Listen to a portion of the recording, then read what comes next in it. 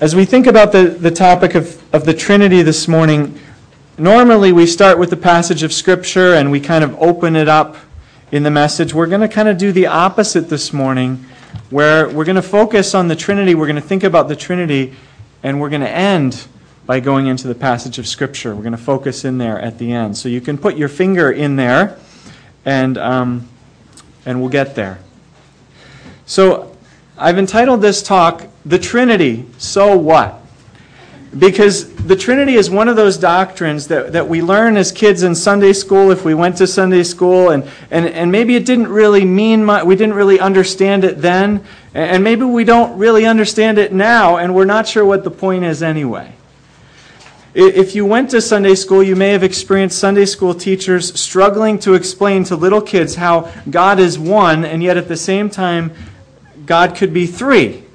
And maybe they trotted out the three-leaf clover, one leaf with three loaves, or the triangle, one shape with three sides, or maybe the color purple, one color purple, and yet at the same time it's three colors. It's red and blue and purple. Or maybe they got technical, as a cartoon I once saw illustrated, and I don't have the visual for you, but here's the dialogue. Jesus, who do people say that I am? Disciples.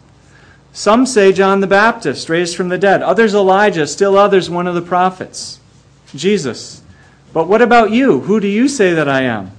Peter, you are the Son of God, co-equal with the Father, sharing in His essence and yet a unique person, God of very gods, man of very man, begotten before time, existing in perfect unity with the Father and the Spirit, of one substance with them, yet a unique hypostasis in your own right.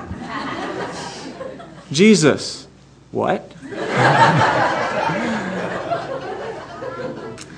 The doctrine of the Trinity can seem confusing and complicated and impractical. And so we may wonder why in the world the early church spent hundreds of years hammering it out in councils and making heretics of those who didn't agree with what they came up with. I mean, the word Trinity isn't even in the Bible. The Trinity, so what? Well, I want to suggest to you this morning that the doctrine of the Trinity does matter, and that the Trinity is actually very interesting, very relevant, and very inspiring. I mean, how could the true God be anything else? Well, to get us started, what image should we use to get our minds around how God could be three in one? Well, the one that I find most helpful, and which has been popular recently among theologians, is the image of a dance. Listen to Eugene Peterson describe it. He says, imagine a folk dance, a round dance with three partners in each set. The music starts up and the partners holding hands begin moving in a circle. On signal from the caller, they release hands, they change partners, and they weave in and out, swinging first one and then the other. The tempo increases. The partners move more swiftly with and between and among one another, swinging and twirling, embracing and releasing, holding on and letting go. These are practiced and skillful dancers. To the onlooker, the movements are so swift that it's impossible at times to distinguish one person from another. The steps are so intricate that it is difficult to anticipate the actual configurations as they appear. The essence of the Trinity, the centerpiece of Christian theology, and sometimes considered the most subtle and abstruse of all doctrines, is captured here in a picture that anyone can observe in an American neighborhood barn dance or an Irish ceilidh. The Trinity, the inner life of God, is like a dance. There is movement, there is beauty, there is intimacy, there is embrace, as each, Father, Son, and Spirit, celebrate the others with love, with affection, with delight. And so great is their intimacy, and so deep and complete are their relationships and their union, that the three are actually also one. Have you ever had a soulmate, a kindred spirit, someone you connected with so well and so deeply that it was like sometimes you knew their words before they spoke them, or they could almost read your mind? And being with them sometimes touched you in your deepest places. It made you feel completely alive. It made you feel more yourself than you knew you were before that. Or have you ever known a couple or a family or a group of friends, and when you looked at their relationships, you were drawn to the love that they had for each other. They had fun. They had rich relationships that were caring and were considerate. And you thought, man, I want to be a part of that group. I want to experience what they have. That's just the smallest glimpse of what the Father, the Son, and the Spirit have going on with one another. At the heart of the universe is a community. The doctrine of the Trinity teaches us that the heart of God is ultimately relational.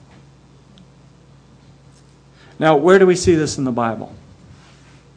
Because, as I mentioned, the word Trinity doesn't appear in the Bible. Well, you won't find a lot of clear evidence in the Old Testament for the Trinity. In fact, I think it's safe to say that Jesus' own followers didn't believe in the Trinity until sometime after Jesus' death and resurrection. The Trinity wasn't some doctrine that Jesus taught them and they had to believe in it to follow him. No, the Trinity was rather a surprising and yet an inescapable conclusion that they eventually reached with the help of the Holy Spirit from reflecting on what God had revealed about himself to them through the coming of Jesus Christ. After all, they were all good Jews, and just about every day of their lives they'd repeated the confession of Deuteronomy 6. Hear, O Israel, the Lord your God, the Lord is one. God is one. God is high and holy and lifted up in the highest heaven. But then this man Jesus comes into their lives, and he's forgiving sins and he's calming storms, two things that only God could do. And Jesus is teaching with authority. He's giving them commands as if when he speaks, God speaks. And Jesus is claiming to be the Son of God, claiming that he and God are one, that he has come from the Father and that he's returning to the Father. How could this be? God is one. God is up in heaven. How could God be right here too? And yet in Jesus, they experienced, as they reflect on this later, God had been with them. That was unmistakable. They had experienced it. They believed it. And then, as Jesus had prepared to leave them, he'd promised that he would send them another comforter, his own Spirit, the Father's own Spirit. And later at Pentecost, when they received this Spirit, they knew that Jesus was back in a new way. That Jesus was with them again, that the Father was with them and in them through this Spirit. Again, how could this be? God was the one God, invisible, untouchable, in heaven. How could Jesus be God too? How could the Spirit be God? And yet they were God. How could all three be God when there was only one God? The answer? The doctrine of the Trinity. The Father is God, the Son is God, the Spirit is God. God is three, but the three are one God. The theologians put it this way, that God has one essence, one substance, but God is three persons. And so God is just as much three as God is one, and God is just as much one as God is three. It's not that God is one person who wears three costumes, or that God has revealed himself, one person who's revealed himself in three different ways at different points in history. No, the Son is not just the Father with a different mask on, or in a different form, or as a different avatar. No, the Son is a different person from the Father. And the Spirit is different from the other two. But on the other hand, Father, Son, and Spirit are not three separate people who just have great teamwork and they cooperate so well they're really close. No, it's more than that. The three are one being. God is not just a triple they, and God is not just a single he. No, God is both. As theologian J.I. Packer puts it so succinctly, he is they, and they are He. Now figure that one out.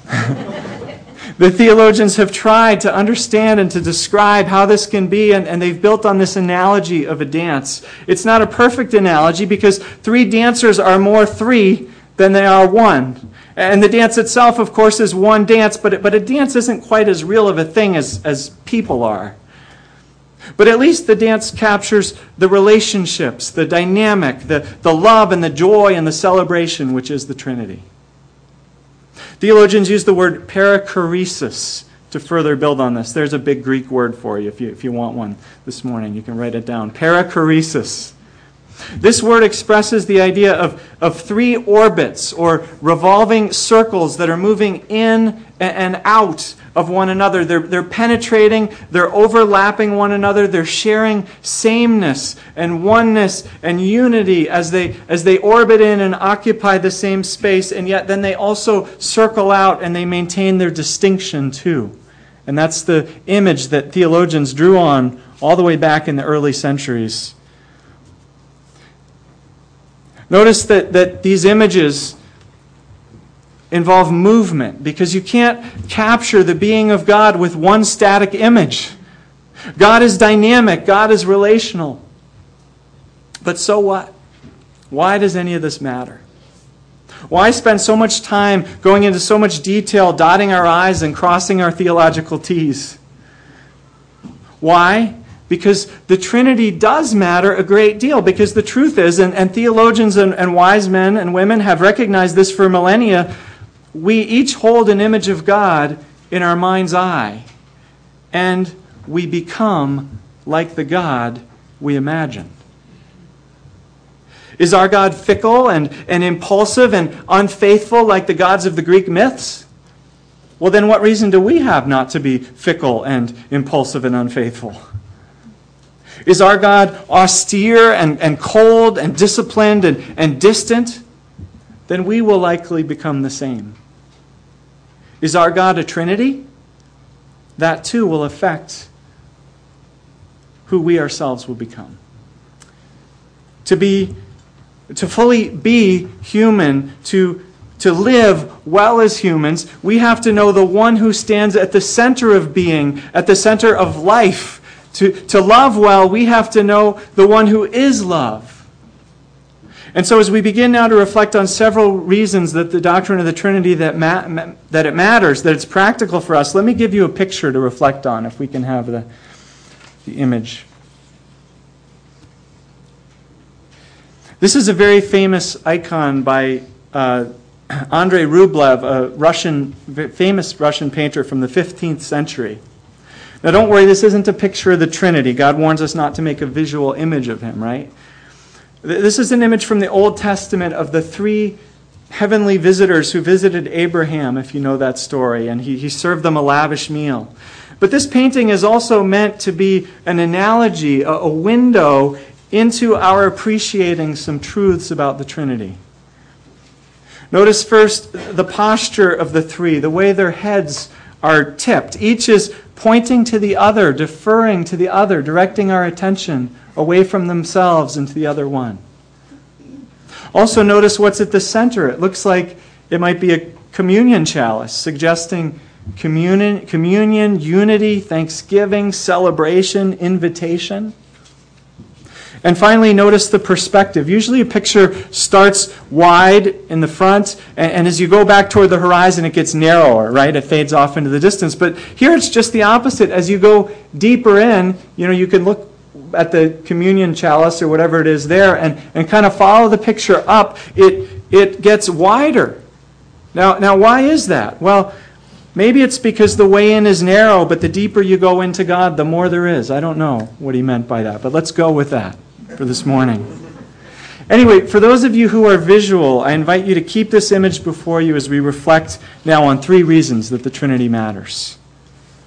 There are a lot of other reasons, of course, we could look at, but we'll look at 3 this morning. First, the doctrine of the Trinity helps us to steer a healthy course between the age-old tension between individualism and collectivism. This tension is about which is more important, the individual or the group?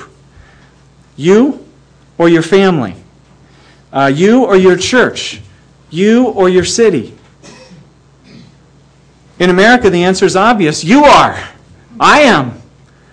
My time, my schedule, my career, my education.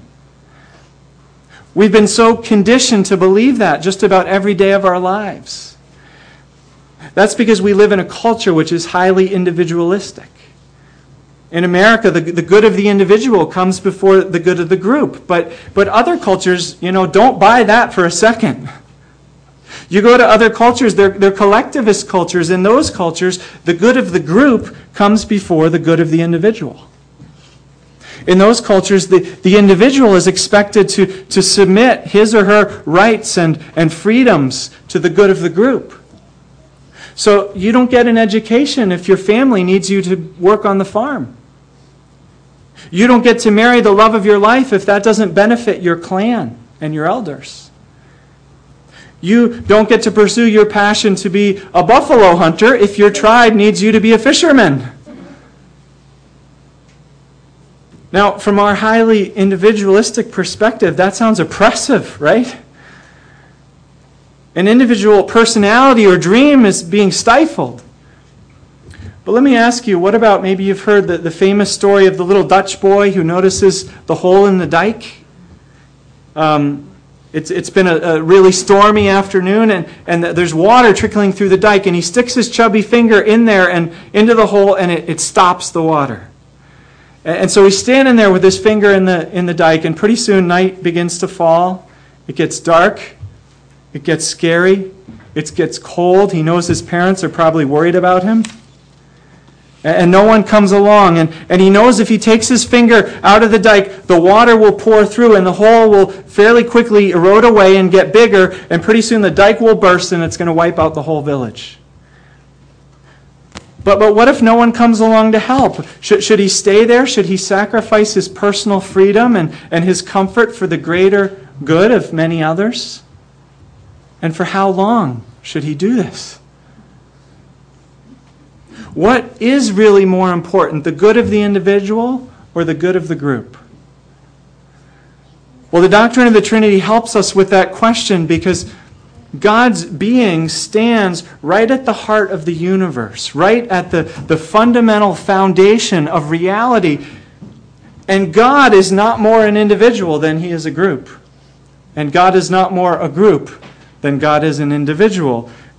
God is both equally. And so this suggests that individuals are not more important than groups, and groups are not more fundamentally important than individuals, but that there's a tension here we need to live in. There's a healthy balance that we and all cultures need to seek to strike.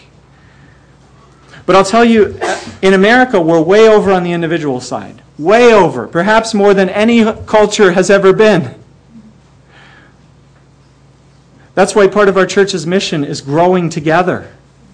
Together.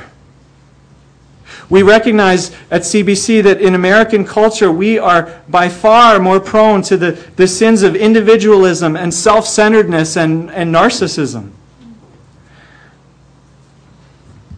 And so we need to recapture the fact that at the heart of reality, at the center of the very universe, is a loving community. A community. A God who has made us in his own image to be relational beings who are meant to live in community too. In fact, the Trinity teaches us that we can't be fully persons, we can't be fully ourselves apart from others. We can't ever strike out on our own to find ourselves and ultimately succeed. No, we will never fully know ourselves and find ourselves and be ourselves apart from relationships with others. And so we as a church have an opportunity to lead the way in rebuilding community, in stemming the tide of loneliness and fragmentation and isolation which have been sweeping America for decades now. That's part of what the missional communities that we're getting ready to launch are all about. Okay, the Trinity, it matters. Second example of how this doctrine is practical. Question. As we live in community, as we live in relationships, how do we function together? How do we organize ourselves? What sort of leadership should we have at various levels of our life together? For those who are married, should our marriages be hierarchical, as some Christians teach, with the man being the leader and the woman being the one who follows? Or is marriage, as other Christians teach, a partnership with both husband and wife submitting to one another and contributing their insights and their gifts and their abilities as a team? What about in church government or political government for that matter? Is hierarchy a better model, or is some form of democracy a better model? Which model is more in tune with the way things are meant to be when they're at their most healthy and ideal? How does the world ideally work? How was it meant to work? Is the world so constituted that some are meant to have authority over others? Or is it best for everyone to have some say and for us to collectively decide? Well, again, when we dig deep into these questions, when we drill down to the essence of reality, to the fundamental principles of how the universe is wired, we wind up looking at God. We wind up looking at the Trinity. What is God like? Is God fundamentally a hierarchy, with God the Father being the chief leader among them, and the Son and the Spirit submit to the Father? Or is God fundamentally an equal partnership with Father, Son, and Spirit all deciding and willing together in unity and collaboration? Well, this is an area of debate among theologians. Everyone agrees that in their essence, Father, Son, and Spirit are equally great and equally powerful and equally awesome. But some theologians say in practice, the Son always submits to the Father and does the will of the Father. Others say, no, that was just a temporary arrangement for Jesus' time on earth for the sake of our salvation. And even then it wasn't that simple, because the Father also glorifies the Son. In fact, the Father has lifted the Son up to the highest place as Lord of all. And so that's an open debate, and we're not going to solve that debate this morning. But my point is that in that debate, the Trinity matters. And as you hear Christians debate matters of leadership, you may hear them discussing the nature of the Trinity, throwing around terms like subordinationism and what it means. Because the church recognizes that thinking about the Trinity, studying the Trinity, has practical implications for how we choose leaders in the church and how we respond to their leadership, and even how husbands and wives live together and manage the challenges and decisions of life. Okay, let's move on to the third practical relevance for the doctrine of the Trinity, and that has to do with our personal relationship with God. Remember, when God was up in heaven all through the Old Testament, we didn't know that God was a Trinity.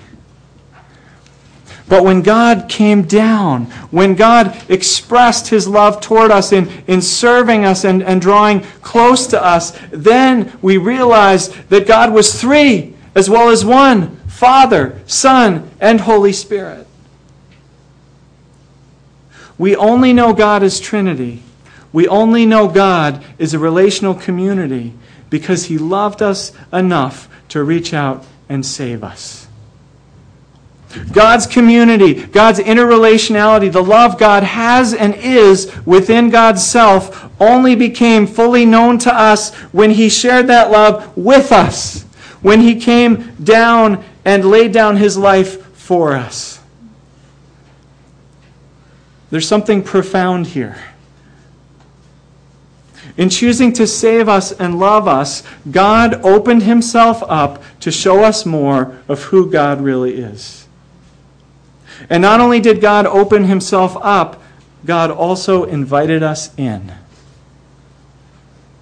I like the way preacher Darrell Johnson has often put this New Testament reality. He says, "The heart of God is open wide, and you are welcome to come in." God is now inviting us into His heart. God is inviting us into His family. God is inviting us into His love. You know, the Gospel of John is an amazing reflection on all this, especially chapters 14 to 17. And I encourage you to go home and reflect on it. We don't have time to do that now, but let's look at Galatians 4:4-6, which sums it up more succinctly, the verses that we looked at earlier. Listen again to what the Bible has to say about the Trinity here. Not the Trinity clothed in awesome mystery up in heaven somewhere, but rather the Trinity in action, the Trinity come close, the Trinity embracing us in love. But when the set time had fully come, God, there's the Father, sent His Son, there's the Son, born of a woman, born under law, to redeem those under the law, that we might receive adoption to sonship. Because you are His sons, God sent the Spirit of His Son, there's the Spirit, into our hearts, the Spirit who calls out, Abba, Father. Wow, this is good news. This is the Trinity in action, which is really the only way we know the Trinity. The Father loves us, so He sends His own beloved Son, who also loves us and comes down to save us. They forgive all of our sins. They pay the price, as we saw last week, the price for our violation of the law, for our violation of relationships, for our inner bentness. They pay the price. They reconcile us to themselves. And then not only that, but they also adopt us as children into their family. And to seal the deal, they give us their Spirit. And through this Spirit, God actually comes and dwells in our hearts. And so, as we're about to see, we also come to dwell in God's heart. Because what does the Spirit cry out? A few of you cried it out this morning. Abba, Father! And where have we heard that word Abba before? It's Aramaic. It means something like Papa. Well, there's a parallel reference in Romans, but the other place that we hear it is only one other scripture in the Bible, and it's on the lips of Jesus. Abba is Jesus' word for the Father. It's what the Son called the Father when the Son prayed to the Father in the Garden of Gethsemane in that most intimate and vulnerable moment. So what does this mean? It means that the Spirit is bringing us into the Son's relationship with the Father. Did you hear that? Let me say it again in a slightly different way. This is where we experience the Trinity. As through the Spirit, we are brought into the Son's relationship with the Father. Through the Spirit, we are brought into the Son's prayers to the Father. Through the Spirit, we are brought into the Son's delight and intimacy with the Father. Wow! God's heart is open wide, and you are welcome to come in. And how do we come in? Through Jesus Christ and through the Spirit. Or more specifically, we come in as the Spirit enables us to share in the communion and the intimacy that the Son shares with the Father. Through the Spirit, we enjoy being sons and daughters of God. Because the Spirit enables us to enjoy and to experience what the Son experiences in relating to God the Father. We have been invited into the very relationships at the heart of the Trinity. We have been invited into the dance, into the embrace, into the love, into the delight, into the intimacy, into the celebration. That's a reason to get to know God. That's a reason to pray. That's a reason to meditate on Scripture. That's a reason to worship. And when we feel like we're not doing a good enough job at those things, we can relax. Because the Son is praying. The Son is worshiping. The Son is loving the Father. And through the Spirit, we participate in that. And so when we're weak, and when we fail in our attempts to relate to God, we can get out of the way and we can let Jesus take over.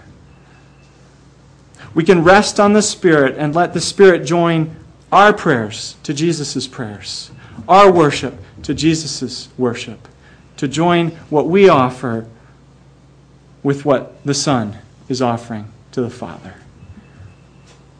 Because we have been invited into the very heart of the Trinity. Aren't you glad to know more about the Trinity?